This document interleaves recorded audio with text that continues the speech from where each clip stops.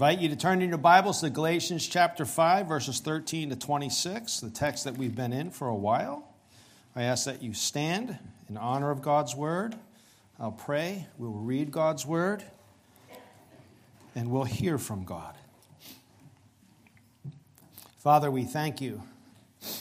And we ask, Lord God, I know I need to ask, that your truth would be planted down deep inside us. Cause it to bear fruit. Lord, that's our prayer as we study your word today. Speak to us. Increase us for the glory of your kingdom. We ask it. This is what God says to us in the book of Galatians chapter 5, beginning in verse 13. For you were called to freedom, brothers, only do not use your freedom as an opportunity for the flesh, but through love serve one another. For the whole law is fulfilled in one word: you shall love your neighbor as yourself. But if you bite and devour one another, watch out that you are not consumed by one another. But I say, walk by the Spirit, and you will not gratify the desires of the flesh. For the desires of the flesh are against the Spirit, and the desires of the Spirit are against the flesh.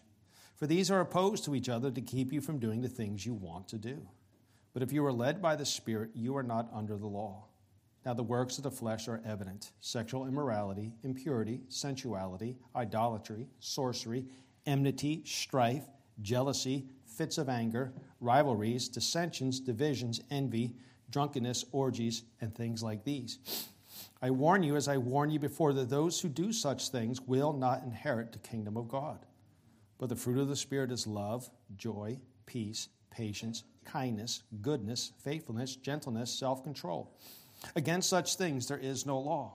And those who belong to Christ Jesus have crucified the flesh with its passions and desires. But if we live by the Spirit, let us also keep in step with the Spirit. Let us not become conceited, provoking one another, envying one another. This is the word of the Lord. You may be seated. We've been studying the fruit of the Spirit for the past 5 months. We've looked at freedom, walking in the Spirit, the acts of the flesh, and the fruit of the Spirit. We have seen how the fruit of the Spirit is first and foremost found in God himself, namely the Holy Spirit. The Holy Spirit is the one who empowers us to be able to live a life that is kept in step with the Spirit. It is no less true today as we study gentleness and self-control, the last two in the 9 lists of the fruit of the Spirit. I'll be honest, this is a message that is particularly hard for me. I'm keenly aware of my own private and public failings of gentleness and self-control. I have my family sitting here, and if my dogs were sitting here too, they would all attest to the same truth. I would ask again forgiveness for the times when my preaching was not done in a spirit of gentleness, and the conversations where the sarcastic word and this and just flippant remarks were not in gentleness. But I'd also want to thank you, church, that you have been a loving, supporting family to me for the last 8.5 years. I bragged about you to the Samuels, so much to the point that he was probably going, there's just no way this guy's telling the truth. Well, he told me that I was correct. I thank you. I thank you that you are a faithful body, a supportive and a giving body. Last week, you gave 1,350 like that to the Samuels on a holiday weekend, and we still made budget. That's a testimony to you. It's not about money.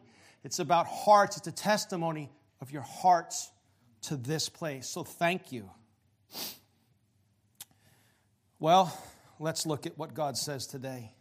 Gentleness. Gentleness would be defined as what we would normally think it to be. Gentleness is peroutes, gentleness of attitude and behavior, in contrast with harshness in one's dealings with others. Gentleness, meekness, or mildness. Meekness is also interchanged with being gentle. We have said that God is the epitome of the fruit of the Spirit. Therefore, God is gentle in nature. God is gentle in nature. Think about that for a second. The only being who has all the power is gentle in nature. David speaks of God's gentle nature without actually using the word gentle, but it's remember what the confession would tell us, that we learn things through good and necessary consequence. What's implied is as authoritative of what's explicitly stated. In Psalm 103, verses 8 to 14, David says this. Perhaps you know these verses, I'm sure. The Lord is merciful and gracious, slow to anger and abounding in steadfast love. Hey, that's not only found in Exodus chapter 34. It's repeated throughout Scripture. The Lord is merciful and gracious, slow to anger and abounding in steadfast love. He will not always chide, nor will he keep his anger forever. He does not deal with us according to our sins, nor repay us according to our iniquities. For as high as the heavens are above the earth, so great is his steadfast love towards those who fear him. As far as from the east is from the west, so far does he remove our transgressions from us. As a father shows compassion to his children, so the Lord shows compassion to those who fear him. For he knows our frame, he remembers that we are dust. God is gentle in his dealings with us. Thanks be to God that he is gentle in his dealings with us. We see God's gentleness when he called to Adam in the garden. Remember, Adam sinned. And it wasn't a mistake. It was willful, prideful, trying to usurp God from his throne. And when he did that, God in gentleness sought out Adam. Adam was hiding in the garden. You know the story. And then God says to him in Genesis 3:9, but the Lord God called to the man and said to him, where are you? Those are gentle words. Words that don't excuse sin. Adam wasn't getting away with anything, but God did not incinerate Adam on the spot when he had every right to. How often do I, when somebody wrongs me, just incinerate them with words? I like what Ed Welch says about this. He says, where are you is words of a conversation. Come on, let's sit, let's talk about this. God was inviting Adam into a conversation. The prophet Isaiah, when speaking about the greatness of God, of how great God is, says this about God in Isaiah 40:11, that he, God, will tend his flock like a shepherd. He will gather the lambs in his arms. He will carry them in his bosom and gently lead those that are with young. This is our God. Thanks be to God for his gentleness towards us. There's many more that we could use. Let's look now at self-control. Self-control is enkratheia, to exercise complete control over one's desires and actions. To control oneself, to exercise self-control, self-control. Like how the Greek is very repetitive. God is self-control. God is self-control. Maybe you would sit there and go, that's weird. I don't know if you might even think that's heretical to say. When I say that God is self-control, I do not mean in any way that God struggles to maintain control. God doesn't fight to not act. Everything in the universe is subject to God. So when I say that God is self-control, I don't mean that God struggles in self-control, because if God had to struggle, if God had to exercise self-control, it would mean there's a lack within God. And there's nothing lacking in God. He is perfect in his being. When I say God is self-control, what I'm saying is that everything in the universe is under his control. There is not a single molecule in the world that is outside of God's control. There is not a single world leader today that is outside of God's control. There is not a single parent, you name it, whoever it is, they are completely and fully under the control of God. Even though when we look at them from the outside, we say, that's not possible. No, it is possible. God is sovereign over the universe. God is self-controlled. And since we are called by Christ and sealed and empowered by the Holy Spirit, we are to exercise gentleness and self-control. This is tough stuff. We are to be gentle and exercise self-control. Concerning being gentle, Jesus said that we learn it from Him. Where do we learn gentleness? We learn it from Jesus. In Matthew chapter 11, beginning in verse 29, Jesus says, take my yoke. What's a yoke? That's a little bar that goes across two oxen, two cows as they would plow. Back, they don't, I guess the Amish still plow that way. You want to drive out in the Amish country and see them plow in their fields, and you'll know what a yoke is. Take my yoke upon you and learn from me, for I am what? I am gentle and lowly or humble in heart, and you will find rest for your souls. For my yoke is easy and my burden is light. How do we learn gentleness from Jesus? We learn it from the study and meditation of God's Word, through prayer, and through fellowship. You take one of those things out of the equation, and you will not learn what God wants you to learn. Take fellowship out, you're not going to learn what God wants you to learn. Take prayer out, you won't learn. Meditation, study of God's Word, not just the reading of God's Word, the study of God's Word. Should we read God's Word? Yes, but you should study God's Word. How are we to be gentle? We are to be gentle in speech. Isn't this so? This is hard for me. I believe I've made some ground, or as Alistair Begg would say, just a wee bit of progress. I think the NIV says it best in Proverbs 15:1. A gentle answer turns away wrath, but harsh words stir up anger. How true is that? Tensions begin to rise. You lash out with a harsh word, an overpowering, a louder word, and what happens? Everything just becomes better. No.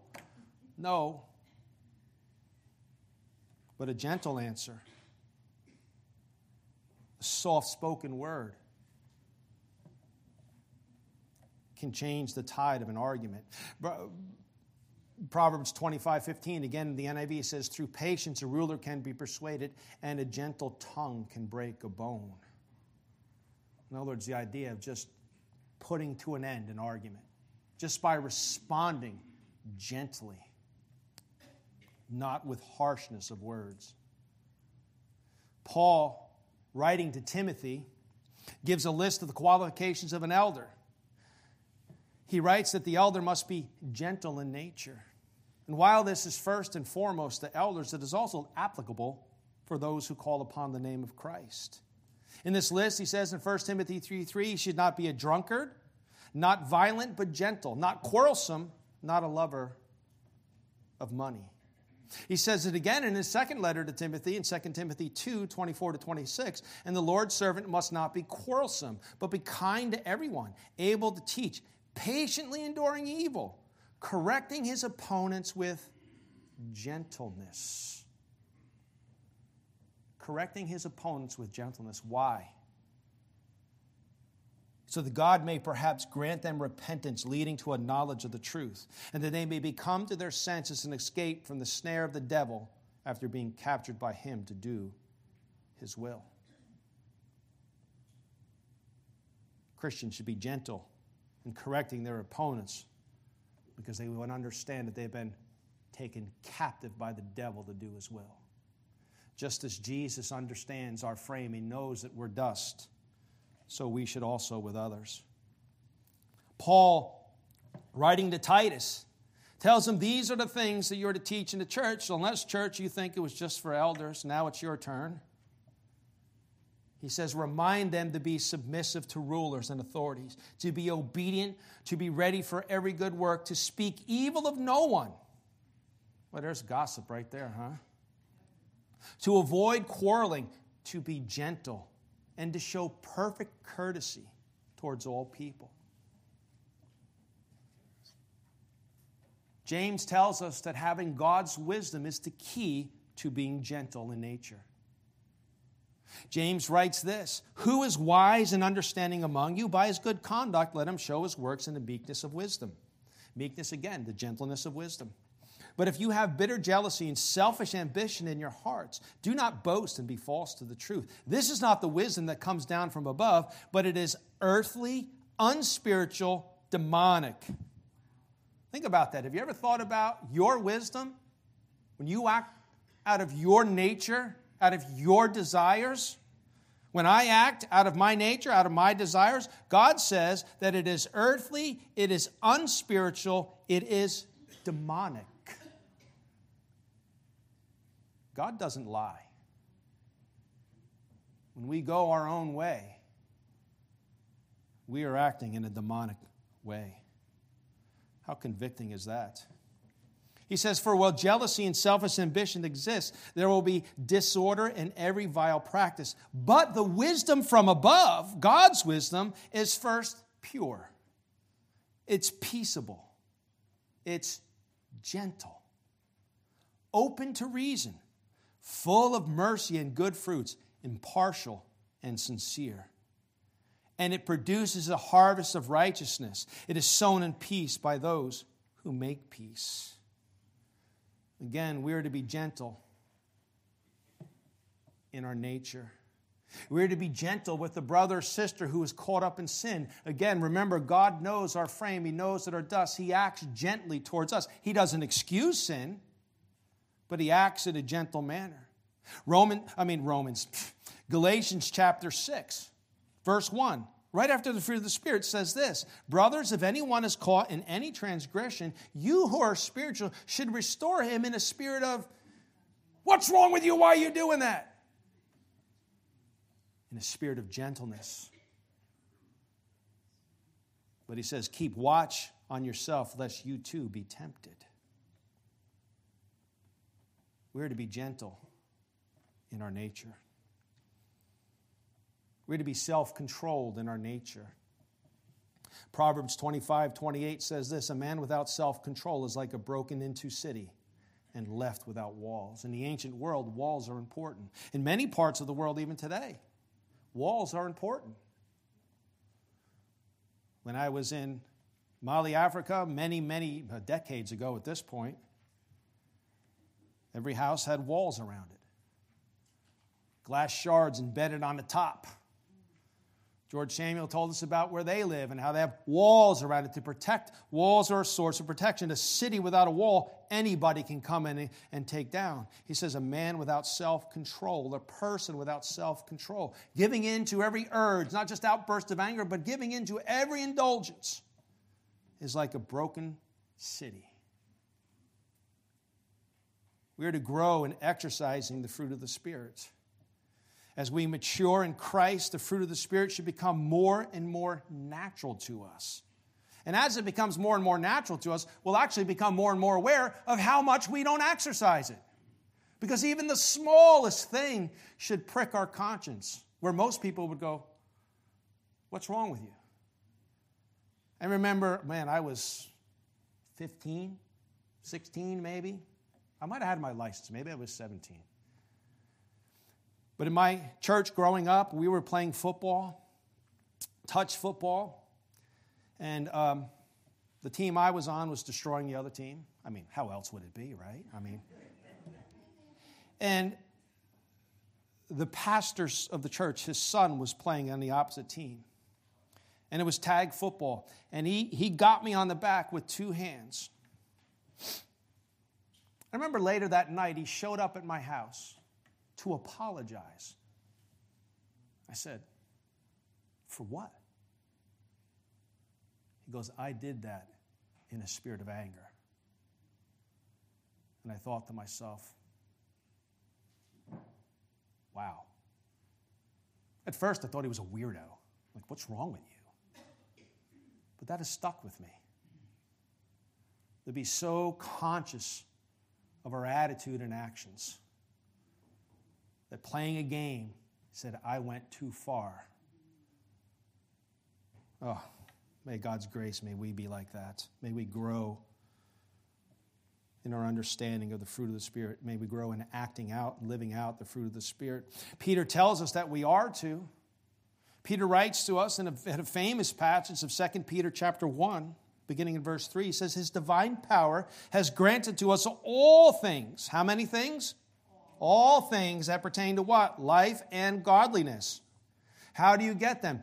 Through the knowledge of Him who called us into His own glory and excellence. Through knowledge, just by learning facts. Understand, when the Bible says knowledge, it doesn't mean just head knowledge. It means knowledge that is transferred into heart obedience. I know a lot of people who have a lot of facts about God. I've had professors who could just, you name it, the doctors, this and that, and they were probably as far from God as you could imagine because it was all up here. It says, His divine power has granted to us all things that pertain to life and godliness through the knowledge of Him who called us to His own glory and excellence, by which He has granted to us His precious and very great promises, so that through them you may become partakers of the divine nature. To become a partaker of the divine nature is to have the fruit of the Spirit, having escaped from the corruption that is in the world because of sinful desires.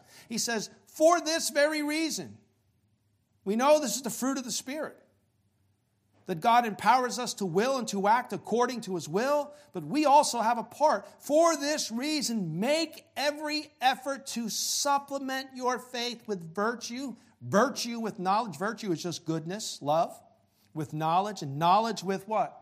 Self-control.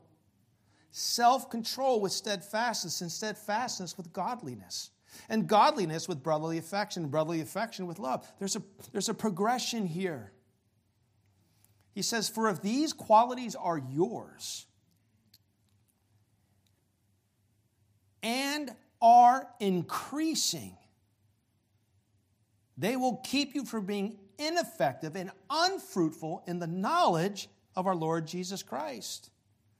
For whoever lacks these qualities, you don't have these qualities, you're not growing in these qualities, is so nearsighted that he is blind, having forgotten that he is cleansed from his former sins. Therefore, brothers, sisters, be all the more diligent to confirm your calling and election. For if you practice these qualities, you will never fall. Understand, never fall means that I'll never not lose control. I'll never not be gentle. It means that I won't fall from God's grace. For in this way, there will be richly provided for you an entrance into the eternal kingdom of our Lord and Savior, Jesus Christ. We need to actively exercise the fruit of the Spirit in gentleness and self-control. And sometimes that might mean, in the moment, you just got to go and go forward. It might mean walking away and coming back later.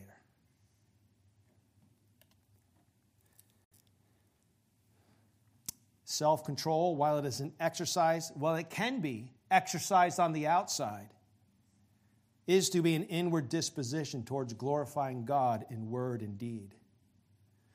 We can have self-control in that we can abide by all the rules. The Pharisees were good at abiding at all the rules, and yet their hearts were far from God. We can say, I'm going to exercise self-control in eating and drinking or words or this or that. And you go by and you live by a list of rules. If self-control is a list of rules as opposed to glorifying God, it's not going to accomplish what you think it's going to accomplish. Paul, writing to the church in Colossae, says this. He goes, why, and essentially, are you living by these rules? Why do you think these rules are going to help you? Listen to what he says. If with Christ you have died to the elemental spirits of the world, why, as if you were still alive to the world, do you submit to its regulations? Do not handle, do not taste, do not touch, referring to things that all perish as they are used, according to human precepts and teachings. Those are wrong. Anything wrong with rules? Absolutely not wrong. Rules are valuable. What do you think the Ten Commandments are? He says, these rules indeed have the appearance of wisdom in promoting self-made religion and asceticism and severity of the body, but they are of no value in stopping the indulgence of the flesh. I'll never think because I act on the outside a certain way that I've achieved something, that I've arrived. That is good. But if it doesn't make it to the heart, what good does it have? What good is it ultimately? You know, it was this very idea from Martin Luther, who lived by rules. He wore horsehair shirts, highly uncomfortable. Prior to being in the ministry, I was an electrician, and I remember working in a house, a Sears kit house, believe it or not. I actually had Sears built and burned into the beam, and the insulation was horsehair. And I had to crawl around. It was horrible. Itchy beyond what you could imagine. Martin Luther would whip himself. He would starve himself to the point, even the other monks were like, dude, you're like taking this really too far. He was hoping all these rules would stop his flesh, the thoughts in his mind. But it wasn't until he read in the book of Hosea that the just shall live by faith.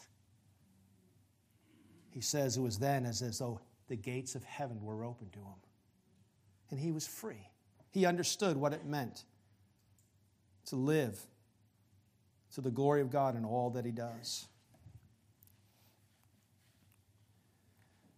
I didn't give you the full definition of gentleness. We may fail at gentleness outwardly, but I think there's a greater way in which we fail in gentleness. It's gentleness as an inward disposition towards God. As an inward disposition towards God. Let me read for you this definition. Peroutes, meekness, but not in the man's outward behavior only, nor in his relations to his fellow man or his mere natural disposition. Rather, it is an inwrought grace of the soul, and the expressions of it are primarily towards God. It is that attitude of spirit. We accept God's dealing with us as good and do not dispute or resist. In other words, it's the idea of contentment, of being content. Yesterday, the men's breakfast, I recommend for you a book, The Practice of Godliness by Jerry Bridges. We talked about contentment and thankfulness. And in this book, Jerry Bridges, highly respected, godly man,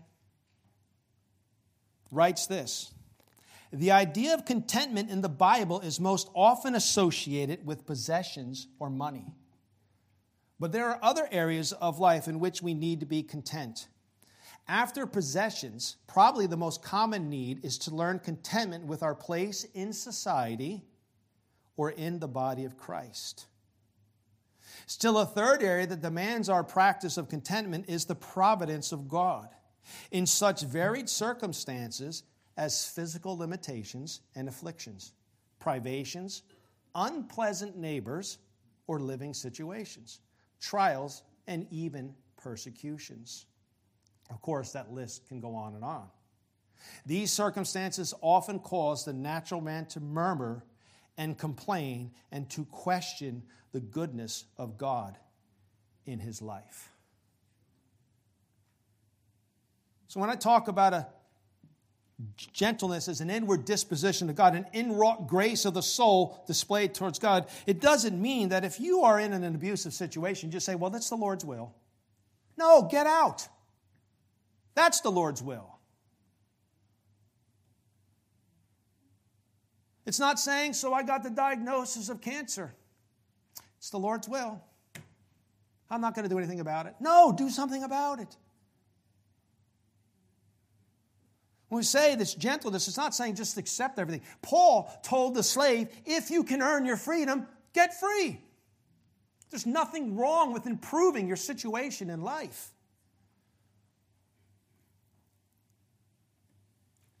I just want to make that clear. Remember again what Jesus said. Take my yoke upon you and learn from me. For I am gentle and lowly in heart, and you will find rest for your souls. For my yoke is easy and my burden is light. So you're going through a hard time right now. Life is sideways, as my good friend Matt would say, or it's gone squirrely. You got the bad diagnosis. Not to change things, but my test all came back negative, just so you know. Well, maybe amen. That's good and bad at the same time. James says this about our trials and our tribulations. I can't help but think of Johnny Erickson Tada. What an amazing woman of God. What a solid theologian, actually, she is. Because she dealt with this head on. And no pun intended, by the way. James says this, count it all joy, my brothers, when you meet trials of various kinds. Remember our study of James? Remember how much we love this passage? James, what's wrong with you? No, James is absolutely right. An inward disposition of the soul. Count it all joy, my brothers, when you meet trials of various kinds. For you know that the testing of your faith produces steadfastness. Let steadfastness have its full effect, that you may be perfect and complete, lacking in nothing. For if any of you lacks wisdom, let him ask God, who gives generously to all without reproach, and it will be given to him. Lacks wisdom. What is first of all the wisdom of God? It's gentle. But let him ask in faith, with no doubting. For the one who doubts is like a wave of the sea that is driven and tossed by the wind. For that person must not suppose that he will receive anything from the Lord. He is a double-minded man, unstable in all his ways. Jesus displayed this for us in the garden. Jesus was coming to a trial. The greatest trial that any human has ever faced. Not to downplay cancer and sicknesses and all those things that many of you have dealt with. For you, it was real and it was the greatest trial of your life. But none of us have ever faced separation from the Father. Jesus, we know, in the garden, in great distress of the soul, in deep prayer, drops of blood, which is a real medical condition apparently. You can be just so intense and stressed that your capillaries bust and you sweat blood. He's saying, Father, again, if this can be changed, let it be changed. Father, if you are willing, remove this cup from me. Nevertheless, not my will, but yours be done. Surrendering to the Father's will. So I'm going to rest in your goodness. I think this was really displayed in Jesus before Pilate, where Jesus took such gentleness of inward disposition that his Father was in control, that his Father had allowed this, that he was able to be poignant, truthful, and at peace. If there was ever a moment in human history, if I could say, God, if I could just go back in time and see the expression on somebody's face, I think this is the moment for me. Where Jesus has already been before Pilate. He's already been flogged. He's already been beaten. And he comes out. Pilate comes back to Jesus and he says to him, you don't speak to me? Listen to what it says. So Pilate said to him, you will not speak to me? Do you not know that I have authority to release you and authority to crucify you? True words. He actually did. Here's Jesus' understanding of being gentle in disposition towards the Father, understanding that the God was in control. His Father was in control of this world. He answered to him, you would have no authority over me unless it had been granted to you from above. I would have loved to see Pilate's face. I don't know about you, but at that point, if I was probably like, listen, you're free, dude. Get out of here. Right? But God had a better plan. Therefore, he delivered me over to you as the greater sin. If we have a gentle disposition towards God, and that God is good, that God is love, joy, peace, patience, kindness, goodness, gentleness, faithfulness, and self-control, that he is all these things in his nature. And David writes in Psalm 112:17 that if I have this gentle disposition towards God, that I have full faith and trust in God. Right? How many things do we have full faith and trust in? You go to the bank, and what's that little sign say? Backed by the full faith and trust of the United States government. I laugh every time I see that sign. Really? It's really the Bank of China, if we're going to be honest. But anyways, I don't trust my government. That's not listen, don't take that to be. It's a human institution, which God instituted, which we are to be obedient to. But our full faith and trust should be in God. We have full faith and trust in God. The one who is grounded in the Lord, Psalm 112:17 says this, he is not afraid of bad news. His heart is firm, trusting the Lord. I got the diagnosis. It's not good news. But I'm not afraid because I have a loving Heavenly Father who before the world began placed me in his palm and said, I will watch over you. I will never leave you. I will never forsake you. The sun will not harm you. The moon will not harm you. I cover you with my wings. My banner over you is love. No one's going to take you from my hand. Not this diagnosis. Not this leader. Not this, you name it. They're not going to accomplish it. He is not afraid of bad news. His heart is firm, trusting in the Lord.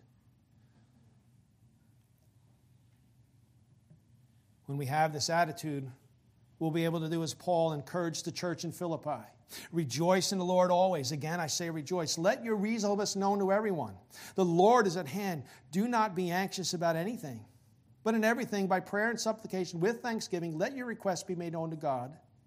So there's a process to this. It doesn't just, God's just going to give you this, I got this inward peace. No.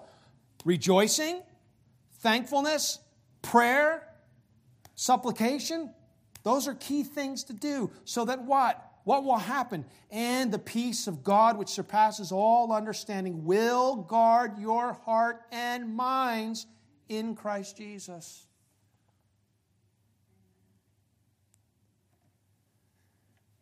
And finally, I think there's another way in which we fail to have a gentle disposition towards God. At least this is one way in which I know I struggle. It's that in accepting what God says about you. So many of us live in guilt and shame. Never able to shake the past, never able to shake what has happened to us or what we've done. I'm going to recommend 2 books to you again. This book should be very familiar, Good and Angry. Another small book. Literally, it's called The Small Book. A small book about why we hide from Ed Welch, how Jesus rescues us from insecurity, regret, failure, and shame. Highly recommend it to you. Highly recommend it to you.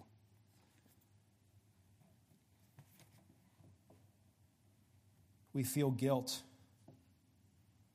when the enemy, the accuser of our soul, comes to us and tells us, yeah, remember? Know what you did? I know what you did. I saw you. Or our own self, we don't let our own self be free. We need to go near to the throne of grace. Hebrews 10:22, again in the NIV, says this: let us draw near to God with sincere heart and with the full assurance that faith brings, having our hearts sprinkled to cleanse us from a guilty conscience, and having our bodies washed with pure water. If you have a guilty conscience and you've gone to the Lord, you've asked for forgiveness, you've made things right as best you could, live in what God says about you in 1 John 1:9. If we confess our sins, He is faithful and just to forgive us our sins. As far as the east is from the west, we've already read. And to what? Cleanse us from all unrighteousness. The guilt and the shame, as far as God is concerned, is gone. The consequences, yes, they may be there. If you struggle with your own heart condemning you, which is what I do, I'll be honest. I think I'm getting better at it. That's how one way you can pray for me. But it's always in the background, always like, oh man, and you're trying. Understand that God is greater than your heart. 1 John 3:19-20. By this we shall know that we are of the truth and reassure our heart before Him. For whenever our hearts condemn us, God is greater than our hearts. And I love this. And He knows everything. He knows what I don't know. He knows that when I'm condemning myself, He goes, hold on, you don't know the full picture here. I do. Why don't you trust me? I know. You don't. What are we really doing when we don't accept what God says? We're telling God, you are insufficient to take care of me. You are not able to. You don't know how to. Accept for yourself, if you're dealing with it, what God says about you. Paul, we'll end with this, writing to the church in Corinth, and that was one messed up church. I mean, messed up church. Paul has a whole list of sins. Things, he goes, boom, boom, with sexual immorality, this and that. You name it, it was within the list. Then Paul says this about them, and God says it about us. 1 Corinthians 6:11. And such were some of you. And such were some of you. What great words. And such were some of you. But you were washed. You were sanctified. And you were justified in the name of the Lord Jesus Christ and by the Spirit of our God. That's who you are. That's who God says. To live and not accepting the name of which God has given to you is to live in rebellion to God's graciousness. We're going to partake of the table here. You deal with guilt, you deal with shame, things that have happened to you, things you've done, whatever it be. You're looking at the future and you're not sure that God's going to be able to take care of it. I want you to hold that cup. Well, hold that bread and hold that cup. And you can be assured Jesus has it covered. Jesus has wiped the slate clean. Jesus is providential. Remember what the word providence means. Providence means to provide beforehand. He has already provided beforehand whatever we may need. Let's live with a gentle attitude towards God. Father, thank you that you do not treat us according to our sins. Oh, thank you, Lord. Our sins are an automatic death sentence. And yet you choose mercy. You choose to cleanse. You choose to justify. Oh, Father, forgive us for not living as we are, children of the living God. Forgive us, Lord, for not being gentle in our dealings with each other, or dealings with others, or dealings with you. Forgive us for not being in control, Lord God, not trusting that you have control of the world. Forgive us for taking matters into our own hands. Help us, Lord God, to honor you by accepting what you say and what you call us, by living according to how you empower us.